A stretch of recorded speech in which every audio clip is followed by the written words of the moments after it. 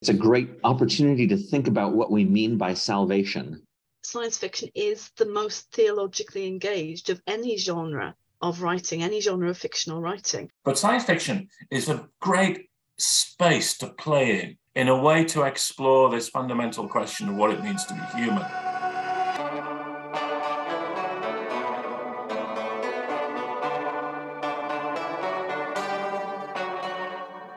Hello and welcome to Faith at the Frontiers, a podcast that confronts challenges to the Christian faith with hope.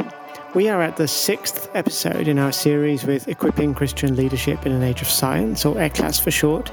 This episode is a fun-filled and insight-packed romp through the greatest of science fiction stories and the message they have about human hopes and fears that never seem to be able to avoid having a religious dimension, even for the most anti-religious atheist writers. There's lots in this episode. Ideas about what science fiction reveals to us about ourselves, how it comments imaginatively on current events, and how it can even change our behaviour by showing us ourselves in a new and startling light. I hope you enjoy listening.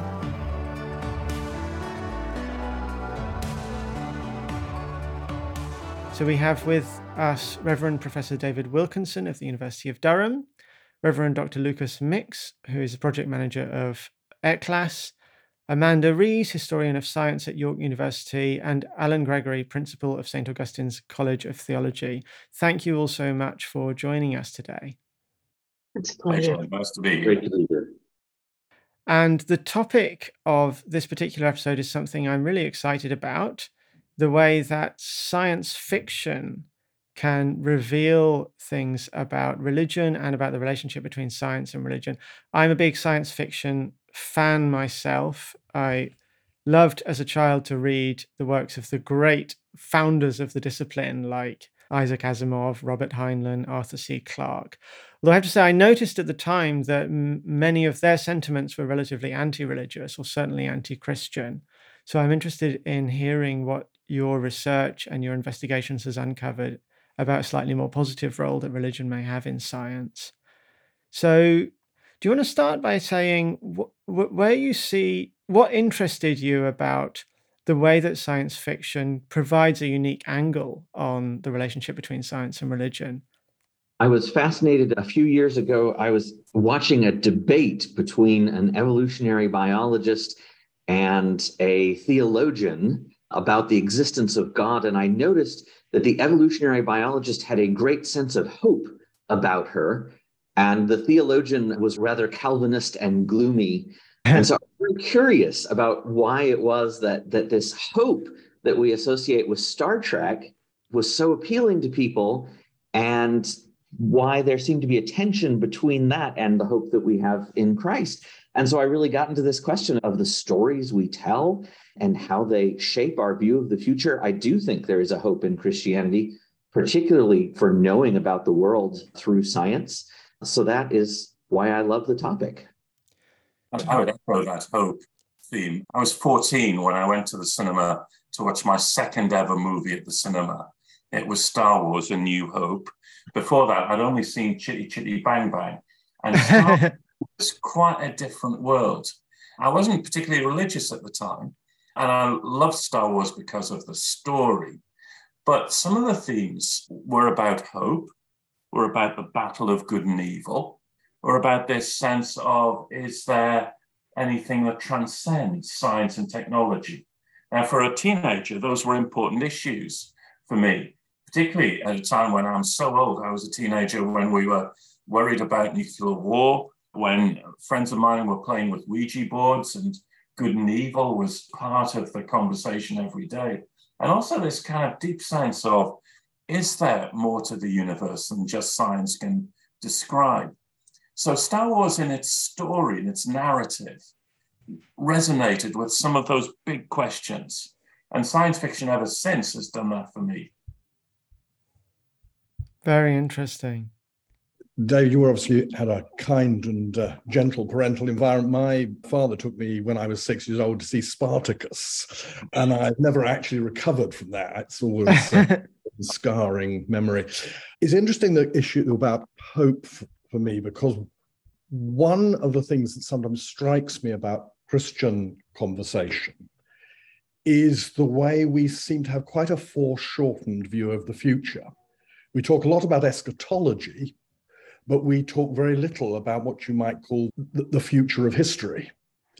And one of the things that's opened up for me through science fiction is what I find a very forceful and inspiring idea, that right at the moment, we are at the beginnings of human history, that actually historians in 600 years' time may look back on us and talk about us as living in the, well, perhaps if we're lucky, late barbaric age.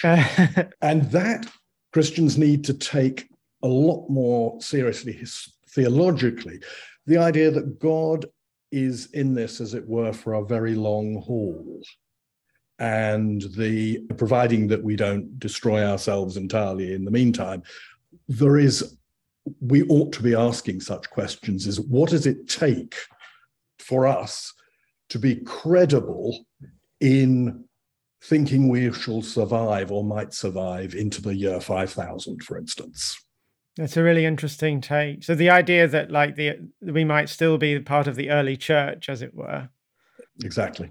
And science fiction can do some pretty interesting speculations about that. Yeah, totally. I remember seeing a Doctor Who episode in which it was the 51st century and the church had become a sort of military organization. I don't know if you remember that one, if any of you saw that one. Amanda, do tell us about your own interest in this topic. It's interesting that the idea of hope is resonating in all of these kind of memories, my life through science fiction. I was growing up during again, as David mentioned, during the Cold War, I remember asking my mother at the age of about, 4 or 5, I think. I was very small, basically, what will happen when the bomb drops? Not if, but when. And she basically said, well, we'll all be dead, so you don't need to worry about it. And that was kind of oddly comforting. And then years of reading science fiction and realizing, no, we're not all going to be dead. And actually, the people that live are probably the ones that aren't going to be too happy about having survived. The thing that I loved during that period, and the thing that actually gave me hope, was ridiculously enough Star Trek. And in many ways, I lived for that moment, BBC 2, 6 o'clock on a Wednesday when Star Trek came on. And I was beside myself. I couldn't believe that I was trapped in this barbaric world, to pull on what Alan was just saying, when there was this world out there where there could be a future. And that was what Star Trek gave me, was a belief that there would be a future, that humanity would go on, that there was going to be the 24th century and the 26th and all the rest of it. And at the same time as experiencing the hope of Star Trek on telly, we were reading kind of all kinds of dreadful Children of the Dust, Where the Wind Blows, all of those kind of classic 1980s children's stories that essentially told you what nuclear war was actually going to be like and how horrible it was all going to be. But through Neath Library, I also got to read the grown-up science fiction, because they didn't differentiate. It was really weird. They put all the science fiction in with the kids' books. I don't know if they were trying to make a kind of point there, but that's where they put them, which meant that I wound up reading stuff that I really shouldn't have been reading at age 9 and 10. But it introduced me to the idea of the far future in more detail. And it made me think about things that I wasn't encountering in school, but that I was encountering in the church environment. What does the end of times look like? What does it mean to create? What does it mean to be human? How can you experience eternity? What is the nature? How can you, from within the confines of your own little heads, manage to have a sense of empathy with something that either looks or is so profoundly different from you? I take the point about Asimov and Heinlein being anti-religion, although I'd want to challenge it a little bit, because I think that what they're challenging is Heinlein picks up very much on the capacity of people to exploit religion for money. I mean, we see that with L. Ron Hubbard's and the kind of, if you want to make a lot of money, you don't write science fiction, you invent a religion, and we know what happened next. Heinlein attacks that kind of theme in exactly the same way that H.G. Wells attacks it, that exploitation of faith for money. I see. So he's just presenting the negative side to religion rather than being against religion in its essence. He's presenting the ways in which unscrupulous people can use religion for their own ends. And I would say that that's true of both Heinlein and Asimov. But I've talked enough. Somebody else can have a go now. That's very interesting. Absolutely right. I'd agree with that. I mean, Star Trek itself is an interesting illustration of this. Roddenberry was famously anti-religious. And that's why. So, for the uninitiated, Roddenberry is one of the first producers of He's the Star great Trek. bird of the galaxy. Get his title right. And he, in the early series of Star Trek, was very strict in terms of religion wasn't part of the future. And if it was always in a very negative way, as Mandy has described. But also illness and war wasn't part of the future either, right? Well, absolutely. I mean, apart from one or two problems with Klingons and all the rest of it. What happened with the Star Trek franchise is really interesting because it was taken over by producers like Rick Berman and others. Slowly, God and religion have started to appear in Star Trek in terms of spirituality, as you find it in Deep Space Nine or in Voyager. That comes in some of the movies. God starts to appear. And Roddenberry was very unhappy with this. Even if God was presented as a charlatan, Roddenberry was still unhappy with this. So there are those who have not seen religion as part of the future. That's been part of science fiction. But science fiction is wonderful, isn't it? It gives you so many, it's a great space to play in. You can play with some of these ideas and play with the imagination in a way to explore this fundamental question of what it means to be human and how important or not religion is to that. And often by religion's absence, you can tell a lot of, as the stories are being told, about deeper human concerns and human hunger of something more. So it's a wonderful imaginative space to explore. Yeah, it kind of stretches your imagination, doesn't it? And makes you consider possibilities in a way that really is quite unique for its type of literature, isn't it? And it seems to me, Amanda, that's your own experience that led you into taking science fiction seriously, is that it stretched your imagination to ask questions that you just hadn't thought to ask before. What it does, and this is something that I teach and that I experience, what science fiction gives you is the opportunity to do an experimental manipulation of society, if you want to put it like that. You know, you can't experiment with humans, but you can, through science fiction, look at how different social systems would affect the way that human beings might behave. You can look at how different kinds of technology can be used to differentially impact different socioeconomic groups or different racial groups or different gender groups or whatever, or different species. I'm glad we've got a dog in this podcast, by the way. It's always very bad to talk about science fiction when there's just humans present. It gives you that experimental space, but it also gives you that experimental space to see what happens and what if. It places those questions almost always in a moral context, even if it's not a specifically religious context. It's always the question of, is this right? I'm a mad John Wyndham fan, and if you read John Wyndham's novels, and if you read his writing, when he talked about what he wanted to do with his writing, and when he went and gave after dinner speeches and all the rest of it, his point is that science fiction shows us that we can make choices. This is what it does. It shows us there's nothing predetermined about the development of science or technology. That science and technology are the product of what human beings decide to do. And if we don't like one version, we can choose not to do it. We have free will in that sense. We are not predetermined by the kind of the discoveries that might happen or might not happen. We can make choices. Right? And he wasn't taking it. In fact, actually, I would say that Wyndham, of all the kind of classic writers, is probably the most anti-religion in many ways. But very interesting. That question about choice is at the heart of science fiction, and the choice is always a moral or an ethical one. That's interesting, because I think science fiction often can be in a way that say, realist novelists like Emma Zolov or George Gissing couldn't be, is ideologically much more messy. I've just been writing a lecture about the Japanese, well, actually it's British-Japanese anime movies, Ghost in the Shell. And one of the startling things about that is that the director manages to raise quite diverse ideological takes on human augmentation and the, if you like, the cyborgization of human beings. I mean, there is not a clear ideological direction in the film. And that actually is I think, quite deliberate. He's pushes the ambiguities and allows them to stay. So the viewer is faced with all kinds of very interesting questions about, is there a point at which augmentation of the body threatens the integrity of the human? Is there a point where the interface between technology and our bodies disrupts something fundamental to human integrity? Or is this something to be welcomed wholeheartedly? And if so, in what form? Is this, and one whole thing in the film hints that, one myth here is the Gnostic one of separating from the flesh and into the plenitude of cyberspace, in which we are partially omnipresent and sort of omniscient.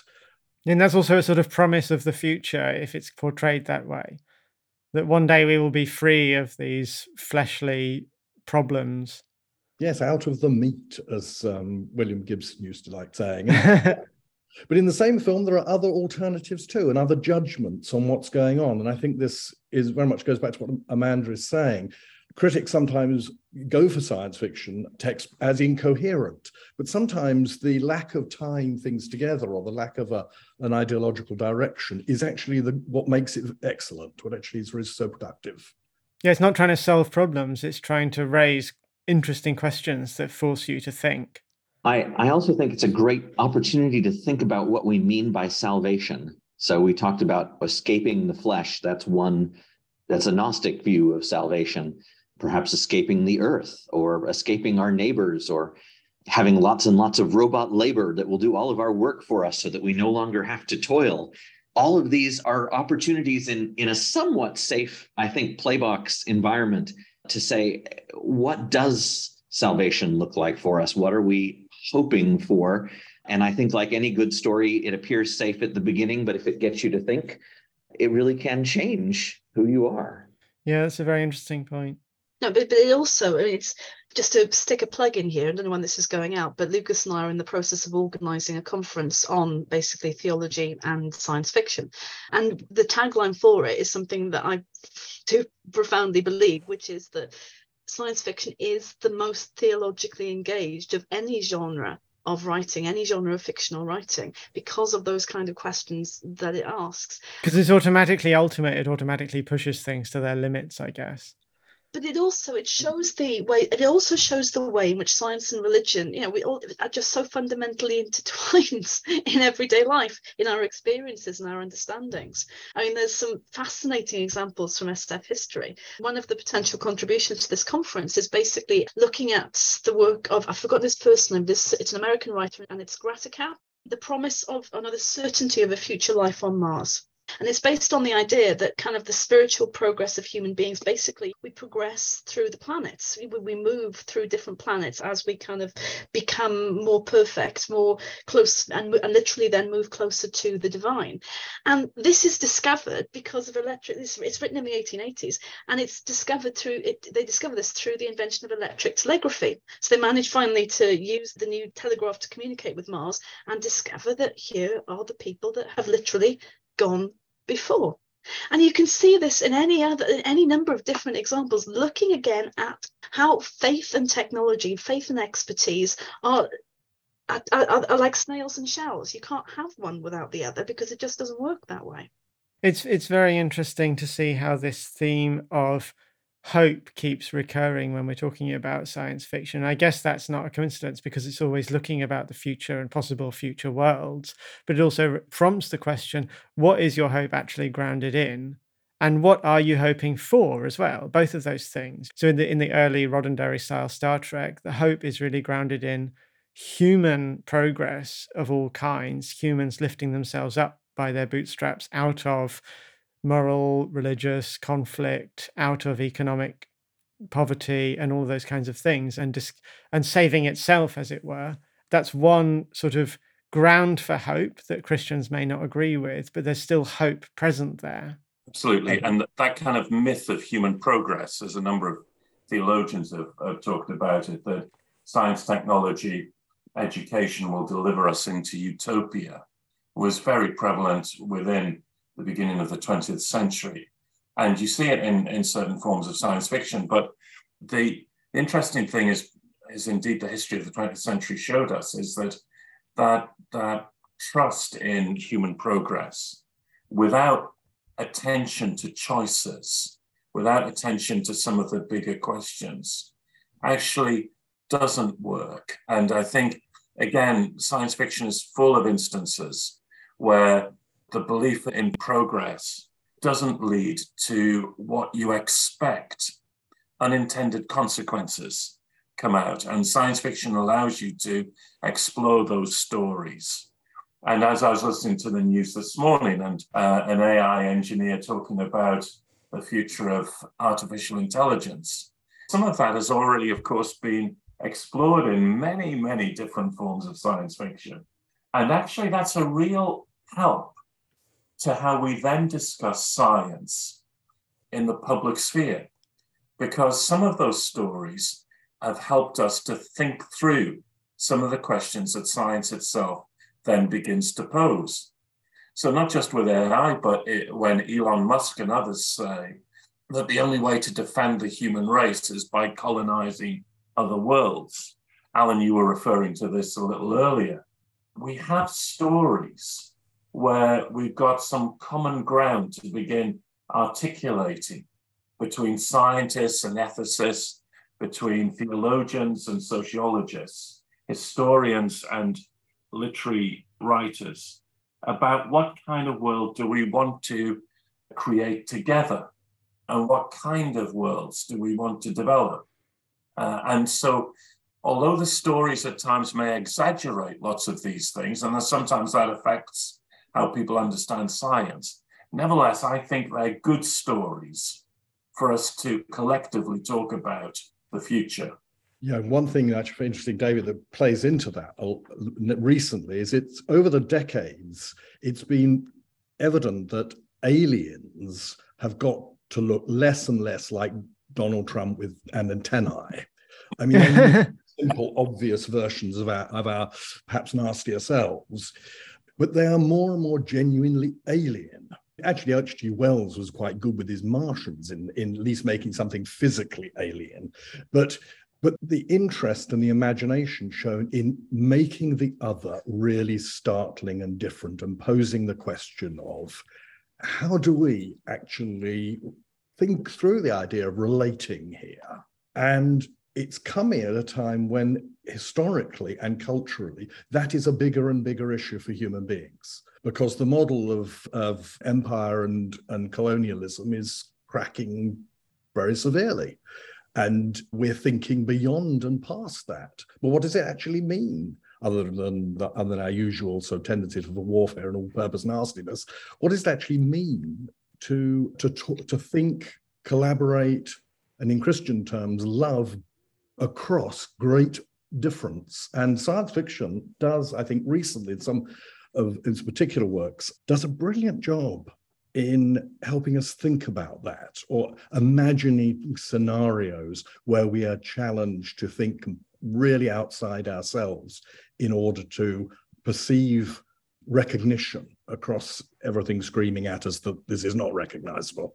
C.J. Cherryh, I think if that's how you pronounce is a particularly brilliant at this. One of my favorite little passages in all science fiction is a moment where she has her heroine getting an intimate connection with a hive creature. And hive creatures have always had a bad deal in science fiction. They're only thought to be too much like totalitarian regimes and things. But she does it, turns that upside down, and you have this very intimate moment between something that looks like a 6-foot cockroach and this human being. And it's that sort of thing is, as you used the term, it changes your horizon on things. And I think she manages that, and she's not the only person who does it well. Nnedi Okorafor has great stories about Binti, who is an African woman who goes and experiences truly alien cultures in space. And much like C.J. Cherryh, I think it's wonderful because she tells stories that aren't resolved in the end. So you have this interaction with an other who is sufficiently other that you don't walk away with a full knowledge of them. And I think a lot of the ethical questions we deal with have exactly that weight to them. of how do you be ethical, how to be ethical when you don't understand. And I value that greatly as well. Yeah. Again, not to harp on Star Trek, but I mean, Roddenberry's vision of a future where black and white could live in harmony and gang up on green was extraordinarily well realized. But it effectively, again, depended upon the notion that you've got black people and white people and Russians and even a Scot on the bridge of the Enterprise, but the guy in charge is the man from Iowa, from the Midwest. I mean, okay, William Shatner's Canadian and Jewish, but that's irrelevant to the focus of what's happening there. And I think that's why anthropologically engaged science fiction is really satisfying. I mean, both Lucas and I reacted with joy at the mention of C.J. Cherryh, who is also one of my favorite authors, precisely because of that capacity to be the anthropologist.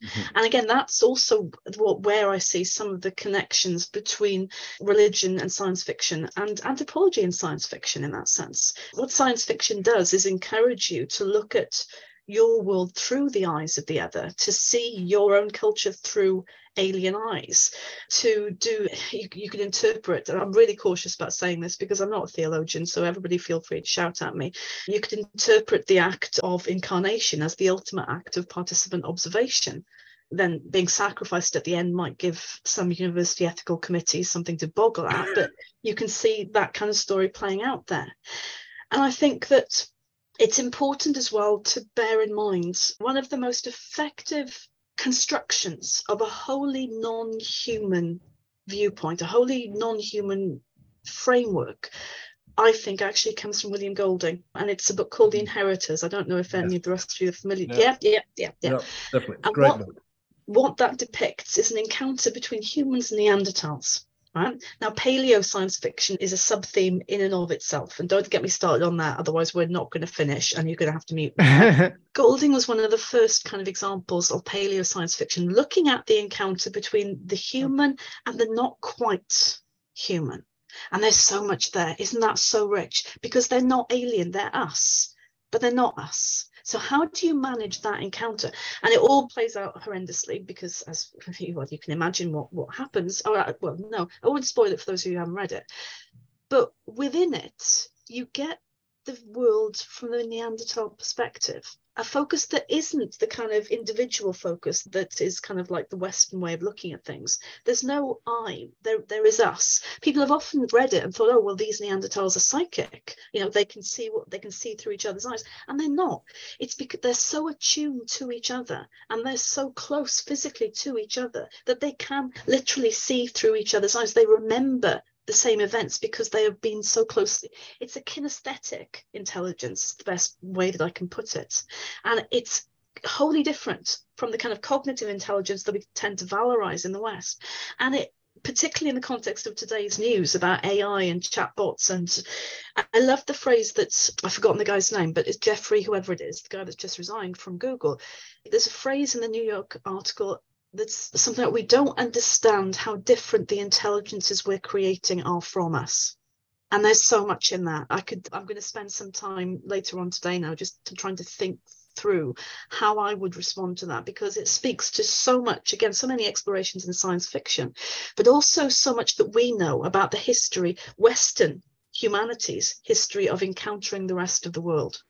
I'm loving this theme of encounter with the other, and it plays on the sort of ambiguity with the word alien, which used to just mean a stranger who's a human being from another country, but nowadays it tends to mean another race from another planet.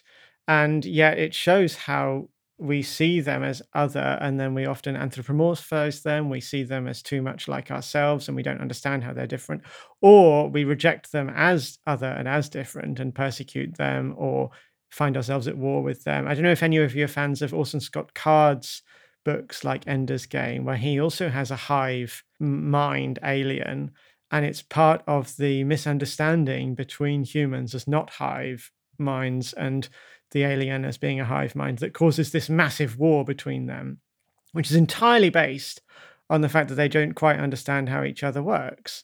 So that's another possible example there. Yeah, start on Speaker for the Dead. To be explicitly theological, I feel like part of where we find ourselves is that sin is often a failure of imagination.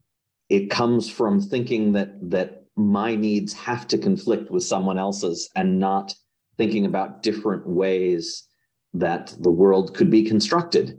And so whenever possible, if we can think about how different beings flourish in different ways and how we might approach a problem in a new way, I think that can only be good for theology and only be good for science. And the other contribution to that, I think, going back to Amanda's reference to the inheritors, I mean, Golding was extraordinarily prescient in many ways, because from what I understand, contemporary evolutionary biologists and anthropologists are beginning to have sometimes pushed against our assumption that we, Homo sapiens, survived and were the last person standing, as it were, because we were better at everything. We were just more highly developed with, if you like, virtuous possibilities than the other hominids. But the evolutionary evidence is actually suggesting now that that's a very simplistic way of looking at it, and our relationships with hominids are far more complex. And in the evolution, there are qualities, no doubt, and qualities, virtues, and capacities that were not well represented in Homo sapiens, but were represented better, say, in Homo naledi or in Neanderthals. That just knocks us off our perch in a very healthy way, I think, which is something else that science fiction does in various ways.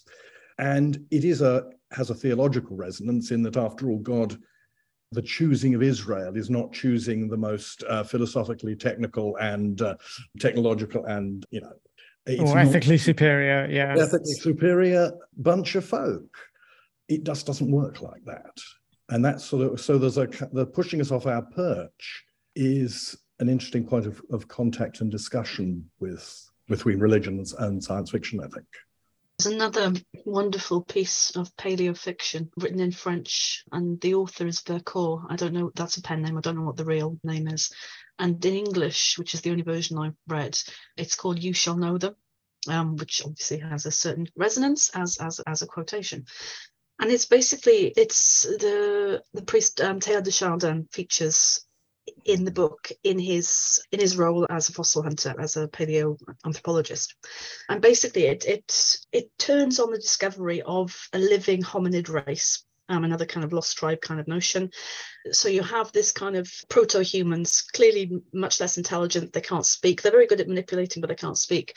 The question then being, what happens to them? What are they going to be used for? Because that's essentially what does happen to them. They turn into slaves. They become indentured labor slaves. And there's a big debate in the book about what the status of these beings are. Is it right? Is it morally right to enslave them? What should we be doing with creatures that are so like us, but at the same sense, apparently so inferior? And it turns out that the humans and these hominids are infertile. So what happens, and where the book begins, is that the discoverer of this lost community impregnates one of the female hominids. A baby is born. He then takes the baby to the Hôtel de Ville and has it christened. And has its birth registered, and then takes it to the church and has it christened. And then he kills it. And then he goes to the police station and says, "This is what I've done. What are you going to charge me with?" And the book then is the backstory of how they got to that place. And the second part of it is basically science and religion both on trial. How does evolution, what can evolution tell us about the moral status of these beings? What does the fact that the infant had been christened, where do you bury it now? Where do you place the remains? And where it winds up is essentially what they discover as well, because the Teilhard de Chardin character has been doing a bit of proselytizing because he's a Jesuit, so you would kind of expect this to happen. And he's managed to convey some kind of sense of ritual, at least, to the creatures he's been working with. And the judge finally decides on the humanity of the hominids because they appear to have the capacity to apprehend something beyond themselves, some kind of capacity to apprehend the divine. So they might not look like us, but because they share that capacity, that is the French judge's decision. It's a great book. I really recommend having a look at it. I mean, it's really interesting, Mandy, isn't it, that a lot of these stories, and that one that you've just described, allow us to touch questions that we would be very nervous of touching in everyday life. And going back to your Bridge of the Starship Enterprise, so much of what was going on there was telling the stories of 1960s America without actually naming 1960s America and what was going on. So science fiction has this ability to allow us to tell stories, ask questions that actually we'd be very nervous of doing when it came down to concrete situations. And that's that kind of imaginative space, which is really helpful. The other thing that I'm fascinated by, I hadn't made this connection before, was in that story, this sense of the transcendent, the divine, as common ground. Stanley Yaki, a very distinguished Roman Catholic theologian, used to say that if the aliens did land, we Christians should be the first ones there to greet them, not Donald Trump, but we Christians, because in this sense of the divine, we would believe, a common ground for the whole of the universe. And that's really interesting. Thank you. There will be, when I write my science fiction book, a chapter called Jesuits in Space. Oh, well, so I suppose you're a big fan of Mary Doria Russell's book, The Sparrow, then, which also explores some of these similar sort of gruesome, quite difficult themes where the aliens are, and she explicitly says in an interview that the experiment that she's doing with that book is to try and comment on some of the colonizations that happened with Christopher Columbus right at the beginning when he encountered the Native Americans, to see, well, actually it can be very complicated and difficult encountering an entirely foreign culture, and some of the things that seem very innocent gestures or innocent interactions can turn out to have hugely damaging and complicated effects on the culture that you're encountering. And yet, what do we think as Christians about how we best approach other cultures and how we best reach them or interact with them? One of the things I love about science fiction is that, for me at least, it reveals the stories I've been telling myself already. Very interesting way of putting it. In these new stories, I found that there's these old stories that I've been telling, perhaps about Christopher Columbus. There's one that I grew up being told, many stories that I now would disagree with. And they're stories about war and technology and gender and all of these things. And so I discover that there is, in fact, a story that I have, and I can ask, is that a Christian story or not? And Mary Doria Russell, I think, does that beautifully in so many ways, and doesn't answer the questions, but does, I think, help us ask some of those important questions about things we already believe.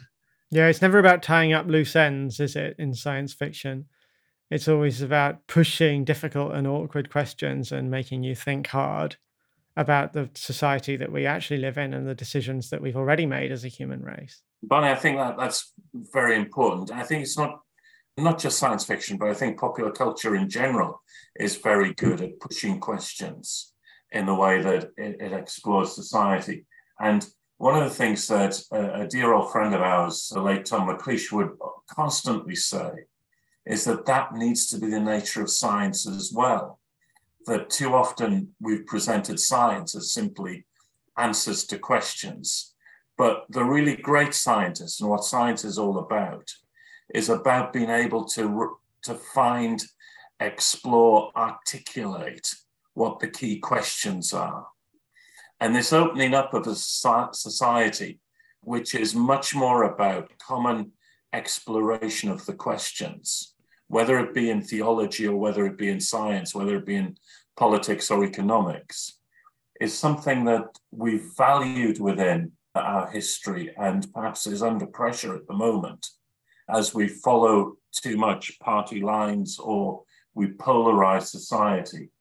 And part of this is some of the algorithms of social media, but part of it, I think, is just an inability sometimes just to live with questioning each other in good ways. And science fiction allows us to do that. It encourages us not to rush to the answers, but to dwell a little bit on the questions and in doing so, to be able to see things from other points of view that we hadn't seen before. I think it's, to dwell on the questions, but also to dwell on the processes by which we think we can find answers, right?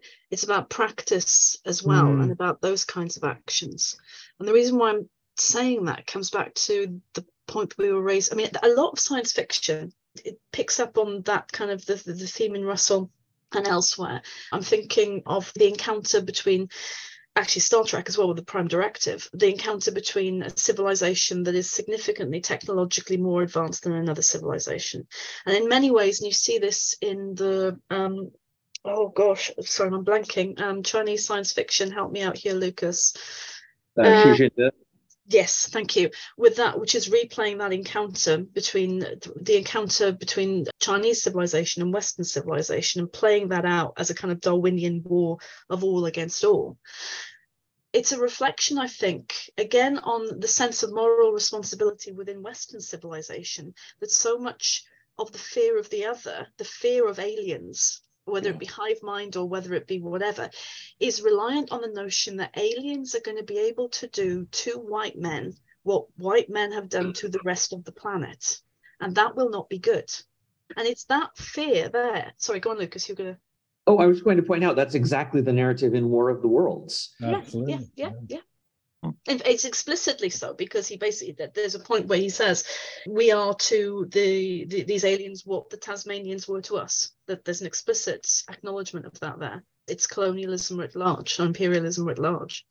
And it's, again, not necessarily theologically well explored, but certainly the moral question of responsibility, and the responsibility of us now in the present, those of us who benefit from Europe's capacity to nick everything that belonged to the rest of the world, the books that surround me, the fact that I'm in a comfortable, all of this is dependent upon that first encounter.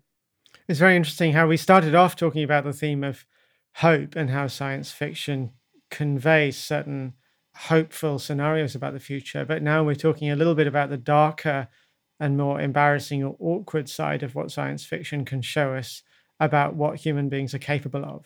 Isn't responsibility the other side of hope? Yes, not optimism we're talking about, it's hope.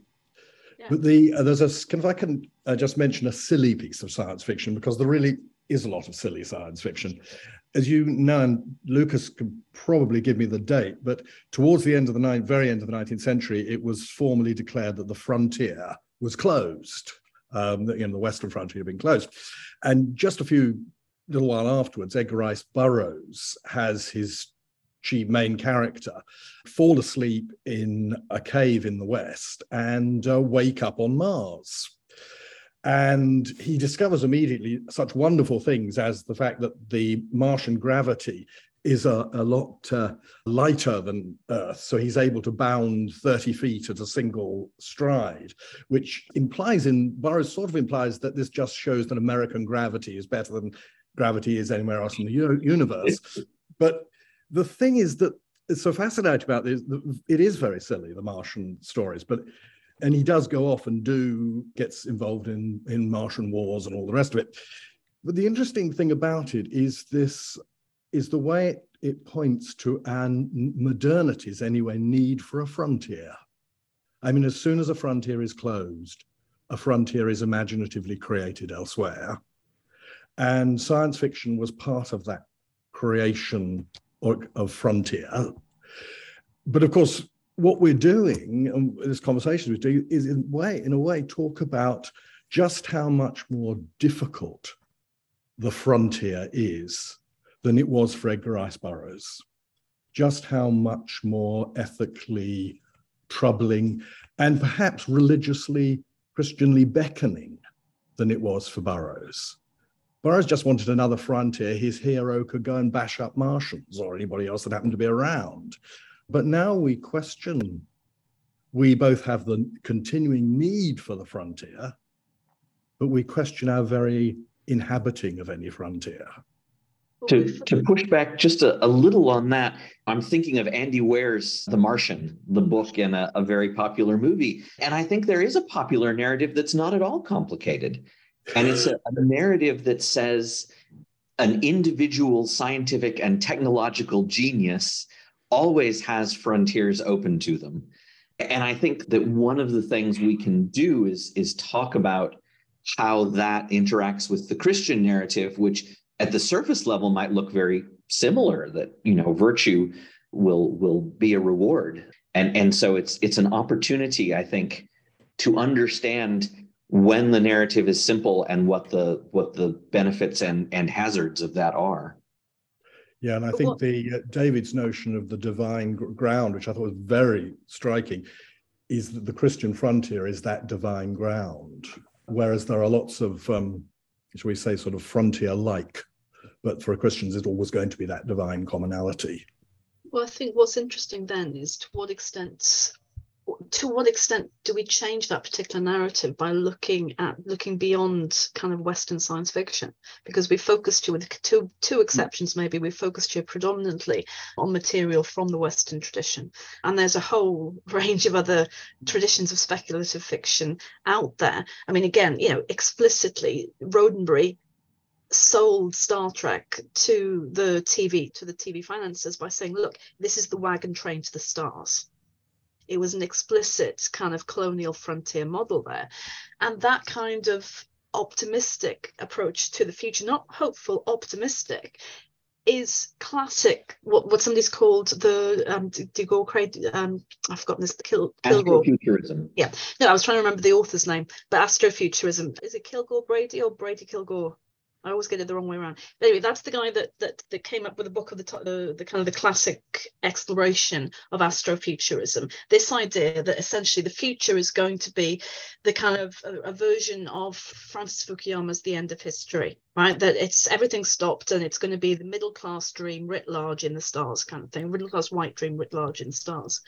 And I think what's important about other traditions, things that might fall under the heading of speculative fiction rather than science fiction, is that themes like Afrofuturism pick up on the notion that science and technology is something that essentially belongs to white people, and shows how you can explore that in different ways, and to use science technology sometimes in a non-manipulative way. We think of science, this is why I was picking up on the process, as well as kind of the process of answering questions, as well as the act of formulating the questions.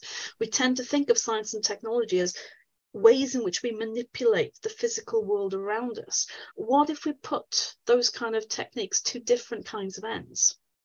Very, very interesting points. I think that's right, Mandy. And I think, and that's where I think that sense of science, not as manipulation, but of joy, delight, gratitude, thankfulness, wonder, awe, the wellness. Or even just play. Or play, absolutely. And that's the sense of exploration of frontiers, not for our gain, but just as curiosity. Now, for me as a Christian, that has a resonance with this is God's universe, all of it. I'm invited to play and explore as a child in a garden, and that's about curiosity and the giftedness of that, for which I'm thankful. It becomes a really important motivation in science, space exploration, particularly for me. Yeah.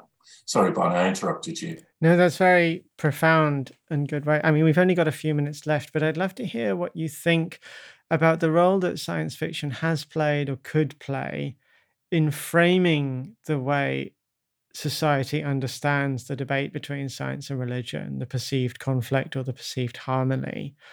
How does science fiction affect that whole debate and that whole perception? I mean, Mandy, for me, put it very well earlier. I mean, it shows just both historically and in the present, just how much they intertwine already. The conflict myth metaphor is imposed upon a very fruitful, complicated, messy, joyful relationship between science and religion.